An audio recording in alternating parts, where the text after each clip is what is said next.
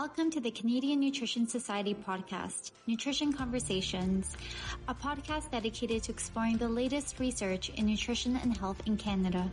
In each episode, we invite expert guests to share their insight and knowledge on a wide range of topics from dietary patterns to sports nutrition, food insecurity, and food sustainability. Whether you're looking to improve your own health and wellness or simply stay up to date on the latest developments in the field of nutrition, we hope you'll join us on this journey to better understand the role food plays in our lives. Please note that the views expressed by speakers in CNS podcasts are those of the speaker and not necessarily of CNS. Sitting in the host chair in this episode is the Scientific Director of the Canadian Nutrition Society, Dr. Sharon Panahi, who will be talking to Dr. Vicky Drapeau on episode 4 of Nutrition Conversations on understanding eating behaviors to promote healthy eating, metabolic health, and body weight management. This podcast is sponsored by Dairy Farmers of Canada. Hello, Nutrition Conversation listeners. What we eat and how we eat includes determinants such as the environment and genetics, which influence appetite and body weight control, metabolic health, and eating behaviors in children and adults. On this episode, I'm pleased to chat with Dr. Vicky Drapeau, a professor in the Department of Physical Education at Université Laval in Quebec City and a dietitian, co-founder, and coordinator of the Clinique de Nutrition at Laval, which is a consultation clinic comprised of dietitians and other health professionals who work together to promote healthy eating, an active lifestyle, as well as sustainable health. She's also the scientific director of the Sustainable Health Consultation Committee at the university. Dr. Drapeau's research is primarily focused on 3 themes, which include obesity management and prevention, eating behaviors, and appetite control, where her motto is, "To better understand is to better intervene." Dr. Drapeau's current research is supported by the Canadian Institutes for Health Research, Social Sciences and Humanities Research Council, and Dairy Farmers of Canada. I must also add that I feel really privileged to chat with Vicky today, having worked with her for so many years in different capacities. And with that, I welcome you, or rather I should say bienvenue, Vicky, to episode 4 of Nutrition Conversations. Merci beaucoup, Sharon. Thank you. I'm very happy to be here. Well, it's a pleasure to have you. And you've always had an interesting vision in your research. And one of the reasons I'm really excited to chat with you today is because your research work has been very multidisciplinary, from, working on epidemiological studies and various cohorts, including the infamous Quebec family study that was initiated back in 1978, to clinical interventions focusing on body weight and appetite control, metabolic health, as well as eating behaviors. And I know you've always tried to put your research into practice and in the work that you do as a dietitian as well. So considering your vast background and that you seem to wear so many hats, I was wondering if you could tell us a little bit about how you got into this type of research, as well as expand on the motto of your research, to better understand, to better intervene. I must say I really like the sound of that and really appreciate the fact that this is the mission of your lab. Oh, well, thank you, Sharon. I don't have a lot of opportunity to talk about this. So yeah, I think that my work is very diverse, but it mainly aims to better understand behaviors associated with appetite control, food intake, metabolic health, and weight management. I would say that I'm more of a generalist nutritionist who likes to understand overall behavior instead of being an expert on a specific topic. And I think that this comes from my experience as a clinical nutritionist, So I've been in a clinic with clients from the last 20 years.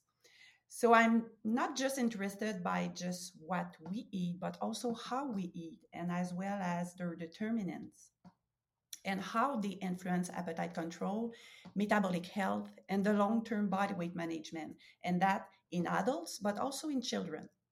We also have a multi-level research methodology exploring the contribution and the interaction of many factors, behavioral, psychological, physiological factors influencing those variables.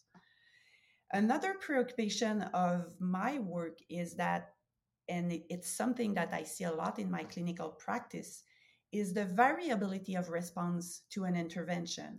So, why do some individuals benefit less from an intervention than others? So, I think that when you understand more what specific food or ingredients and how eating behavior influence appetite, metabolic health, and body weight, and also who are more vulnerable, then you are more able to intervene by developing more personalized interventions. Right, and I think these are important questions to ask. And so maybe we'll talk a little bit about the why later, but maybe we can talk about some of those what's and hows that you've mentioned. So we know that obesity is complex and multifactorial, and that the focus of your research has been primarily on identifying foods and eating behavior traits that can influence our appetite, body weight, and metabolic health.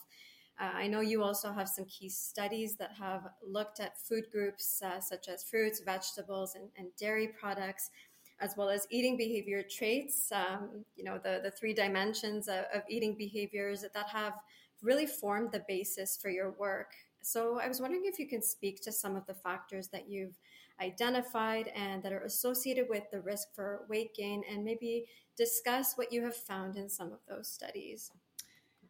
Well, thank you for this question, Shirin. But before answering this question, I need to say that in our studies, we always try to identify behavioral factors not only associated with body weight or body weight gain per se, but also associated with appetite control, body fat distribution, and metabolic health. It's also important to keep in mind that in our work, we don't think that we are able to identify one unique solution for obesity or body weight gain, because this is a multiple factor condition and involves many, many factors. So it's not possible, even though we can identify some specific factor, we need to consider the individual in his globality. Saying that, we have identified in the past some specific food groups that may be more protective than others. As an example, in one earlier study that we did, and this go back to 2004, using the data from the Quebec Family Study, which is a well-known longitudinal cohort study, we found first that a decrease in the consumption of fat and fatty foods, as well as sugar and sweet food, was associated with less pronounced increase in body weight and adiposity indicator over time. But more interestingly, we found that among 41 food groups from a food-based questionnaire, we observed that an increase in whole fruit and skimmed and partly skimmed milk also appeared to be the specific food pattern consistently associated with body weight, an improved body weight management over time in this population. I think that this is interesting because these results can help to develop more specific recommendation, improving body weight management and metabolic health over time. Now, as I mentioned earlier, it's also important to say that obesity is not just the result of what we eat. And thus, we are also looking for other behavioral factors related much more to how we eat. And I mean by that eating behavior traits associated with dietary intake and body weight gain. We also used the Quebec Family Study and found that some eating behaviors, such as a combination of rigid cognitive restraint and disinhibition and high susceptibility for hunger, were associated with higher body weight and higher waist circumference and weight gain over time, indicating that some eating behavior traits increase the risk of obesity. And along with these eating behavior traits, we know that differences in appetite control have been suggested to play an essential role in energy balance. For example, in our clinic, we have characterized large variability between individuals regarding their capacity to eat in response to their appetite sensation. I mean that by that some individuals report that they are not able to identify their appetite sensation and eat in response to their appetite sensations. So we first document this profile in our clinic, and then we try to characterize this profile in our lab. So this profile, we named it the low satiety phenotype, which is individual presenting a weak satiety responsiveness, can be characterized in the lab using a standardized breakfast and visual analog scale on appetite sensation. So it's really simple. So what we do, we first served a breakfast of around 600 calories for women and 700 calories for men. Then we assess appetite sensation before and after the breakfast, and that for 1 hour after the breakfast. And we calculate the change in appetite sensation, and we obtain from that the satiety quotient score, which is a marker of satiety efficiency. So the lower is the score, the less the person can eat in response to her appetite sensation.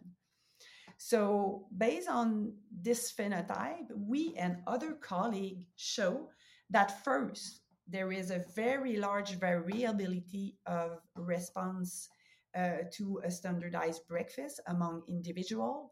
And we observe that either in individual presenting obesity or even normal weight.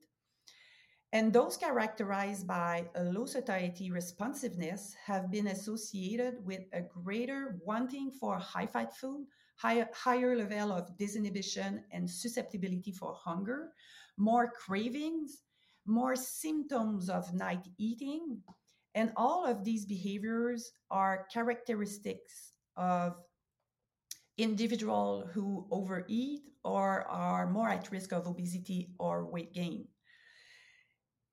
So these individuals, we also study in another cohort, and this is the Wellis cohort for the weight loss intervention cohort that we have here at Laval.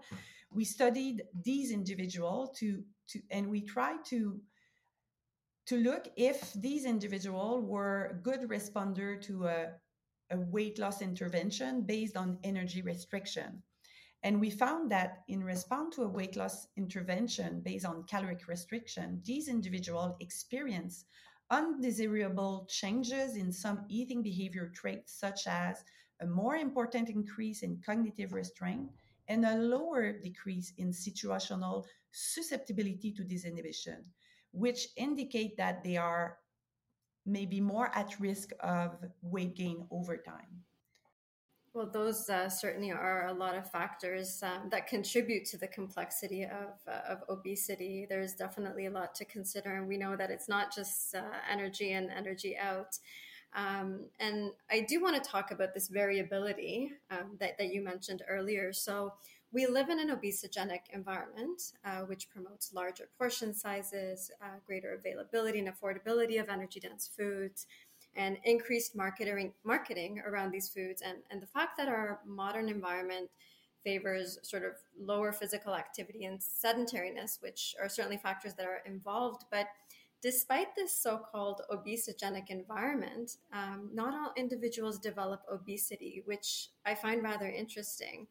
And so this suggests that individual, environmental, biological, and genetic differences, and a lot of those factors that you mentioned earlier, may explain some of this variability. And so this is something that's caught my attention, especially with some of your more recent work and those of some of your students related to genetic variability. So I was just wondering if you could maybe comment a little bit more on that work.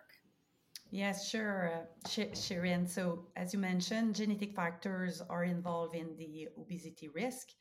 And it is well known that about 40 to 75% of the variation in BMI in the population is explained by genetic factors. So those studies have also highlighted that obesity is the result of a gene-environment interaction, probably explaining the large variability in our susceptibility to obesity, and then that even in our obesogenic environment. I sometimes say to my client in the clinic that we are not all equal when we are in front of a piece of cake. So even though many studies have highlighted that genetics is involved in obesity, very few studies try to understand by which pathways genetic can increase the risk of obesity. And this can be done using mediation analysis. So in our team, one of my former PhD student, Raphael Jacob, was interested by this question, and she performed a study in collaboration with my colleague Louis Perrus, using also the participant of the Quebec Family Study. So first, we identified the obesity risk of each participant using a polygenic risk score for BMI. And then Raphael performed mediation analysis and showed that adults at greater risk of obesity, so with a higher score, a higher polygenic risk score, reported more habitual and situational disinhibited eating and a more pronounced tendency to feel hungry both internally and also in response to external foods.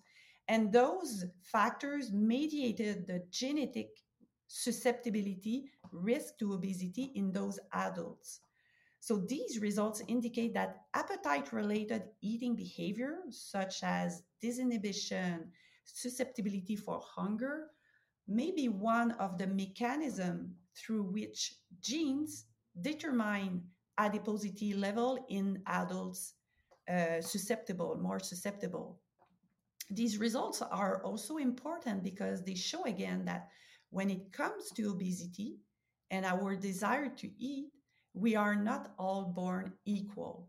And those with a higher genetic obesity, those who have a predisposition to feel hungry in response to external food cues are particularly vulnerable to our food environment, which include palatable food that are available everywhere at a low cost. So this, I think, emphasize the fact that we need to also intervene in the environment to help those individuals with body weight management over the long term. Right. And continuing on this topic of genetic susceptibility to obesity, I believe in that paper, which was on the role of eating behavior traits in mediating genetic susceptibility to obesity, you had looked at the different food groups as well. So from what I had read, you had shown that high intakes of high-fat foods and sugar-sweetened beverages and low intakes of fruits, vegetables, milk, and yogurt partly also mediate this association between genetic susceptibility to obesity, BMI, and waist circumference. And in that study, I guess the yogurt among the food groups being one of my favorite foods, and I know one of yours too, kind of stood out to me.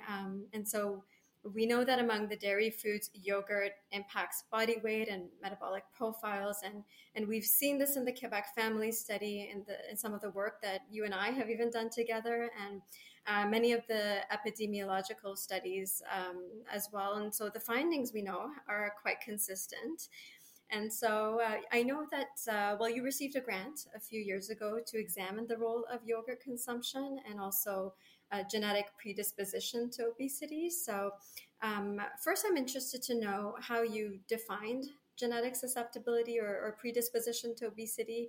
And I guess could someone alter their predisposition to obesity based on consumption of some of these foods? Yes, good question, Shirin. And I think you know very well my research program based on your introduction to this question. First, how can we define genetic susceptibility? In the previous studies that you were referring to, and the one that I mentioned with Raphael, we use a polygenic risk score that can be derived from the addition of different SNPs or genetic variants associated with BMI. And I'm not the expert to explain exactly how it was done. We have my colleague Louis Perrus, an expert in genetic, who helped us to determine that. And these genetic variants can be obtained from genome-wide genotyping to assess the genetic predisposition to obesity. So the polygenic risk score is a powerful approach to capture the genetic obesity risk, but a more simple approach, and we also use that in our studies, is to simply identify your obesity risk based on parental obesity. So having one or two parents with obesity is associated with higher adiposity marker and also higher polygenic risk score. Now, for the part of your question related to is it possible for someone to alter their predisposition to obesity based on the consumption of certain food? I think the answer is yes. And we did some work on this topic a few years ago. I think it was around 2017 when we received the support of a Yini initiative from Danone. And we conduct a study investigating the role of familial predisposition to obesity and the association between yogurt intake, body weight, and metabolic health in youth.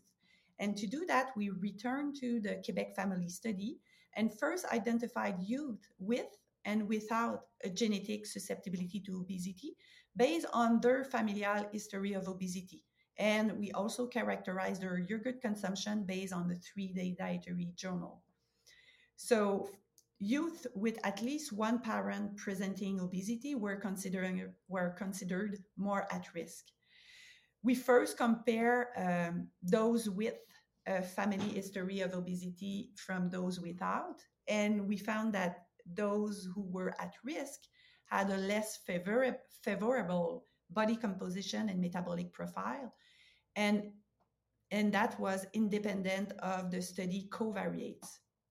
And then when we compare the metabolic profile of youth with a family history of obesity who were consumer of yogurt, we found that those who were consumer, they had a lower fasting insulin and HOMAR index. This is an indicator of insulin sensitivity compared to those who were non-consumer of yogurt. And this was still significant after adjustment for many potential confunders. And more interestingly, we found that there was no differences in the metabolic profile between youth without this familial risk of obesity who were consumer or not consumer of obesity, suggesting that yogurt consumption could be more beneficial in those who are more susceptible to obesity or who have a higher predisposition to obesity. Of course, this is only a cross-sectional study, and we need to stay prudent with the conclusion. However, I believe that those results can generate some interesting hypotheses to explain association that we can see with yogurt and metabolic health. So I guess for our listeners who are interested in that study, it's been published in the European Journal of Clinical Nutrition, and it's called The Relationship Between Yogurt Consumption, Body Weight, and Metabolic Profiles in Youth with a Familial Predisposition to Obesity. So I'm going to shift gears just a little bit because we've talked a lot about the QFS and the cohort studies that you've done. And certainly there is a lot of literature, in all of the different areas that you've done all of this work in. And so speaking of youth at risk of obesity, you've done a lot of work in children and adolescents and even amongst families. And we know that it's important to adopt healthy eating habits at a young age. And so I guess my question to you is, how can we promote healthy eating behaviors and habits? So thank you, Shirin, for this question, which is directly linked to our motto, which is to better understand, to better intervene. And knowing that some food groups may be more beneficial than others, we always try to build from these results and develop innovative strategies to help individuals, adults, children to adopt and maintain healthy eating behaviors. For example, based on our results that we published in 2004, indicating that fruit and milk are food groups associated with an improved body weight management over time, we developed a web-based nutrition intervention called the Nutriathlon, which is an intervention which can help children and youth to consume fruit and vegetable and dairy products. More specifically, this intervention is an 8-week web-based nutrition challenge where participants are encouraged to increase their quantity and variety of fruit and vegetable and dairy product consumption. They have a specific target that they try to reach every 2 weeks. They also have a regulation periods, which is mainly, and this is every 2 weeks, which is mainly a meeting with the nutrition to help them to identify strategies to increase their fruit and vegetable and dairy product consumption. So this program also include behavior change techniques such as goal setting, self-monitoring, feedback, identification of barriers, solution, and social support. And it was designed to develop the autonomy of the children to walk towards the gradual adoption of and maintenance of healthy eating habits. We first launched this program in school settings. So it was first launched in primary school, then in secondary school. And we showed that this program had a positive impact on fruit and vegetable consumption as well as dairy consumption. And those results were so promising that we decided to adapt the program and start a new initiative, but more targeted to families with at least one child presenting overweight or obesity. So it was mainly the same web-based nutrition challenge over 8 weeks, but the team was now the family and not the student in class. And the result of this study, which was recently published in the Nutrition Journal, were more modest for this version of the intervention, and mainly showed that this intervention helped to increase the dairy product consumption in children and their parents, at least in the short term, because we saw an increase in consumption in dairy after 8 weeks, but it was no longer maintained after 4 months of the intervention. But I think that these results can be explained by the fact that we had a control group in this study, but the control group had a minimal intervention. It was mainly recommendations based on the Canadian food guide. So in fact, those families that were randomized in the control group, they showed some improvement in dietary intakes over time also. So I think that results are very promising and suggest that when we target more specific food group, we may have a more positive impact on adherence and dietary intakes. Another example, which is related to our motto to better understand, to better intervene, is our satiating intervention developed to help individuals presenting low satiety responsiveness adopt and maintain healthy eating behaviors. So we first developed this non-restrictive ad libitum intervention. This means that there was no energy restriction, and the intervention was based on highly satiating food or ingredients. So this means that we combine together in one intervention all food and ingredient that we know have an impact on satiety, such as low glycemic index, high protein, high fiber, capsaicin, etc.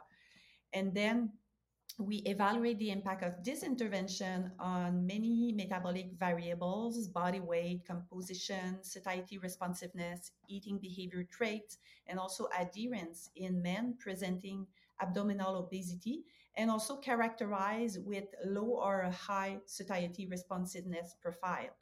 And we compare them to a control group. And in this study, the control group was submitted to a general nutrition recommendation based on the Canadian Food Guide. So the results showed that the ad libitum satiating diet results in twice the decrease in percent body fat in both groups, so regardless of the satiety responsiveness profile of the participant compared to the control healthy diet. In addition, we also observed that both diets promote a significant spontaneous energy deficit. So even those who were on the control in the control group.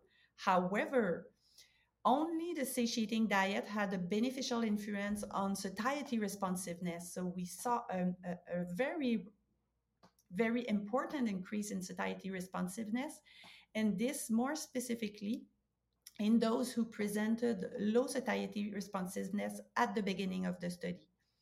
We also show that the satiating intervention had a significantly higher adherence rate in this group compared to the control group. So these results were really promising, but they were very short term. It was a very short term intervention. It was only 16 weeks.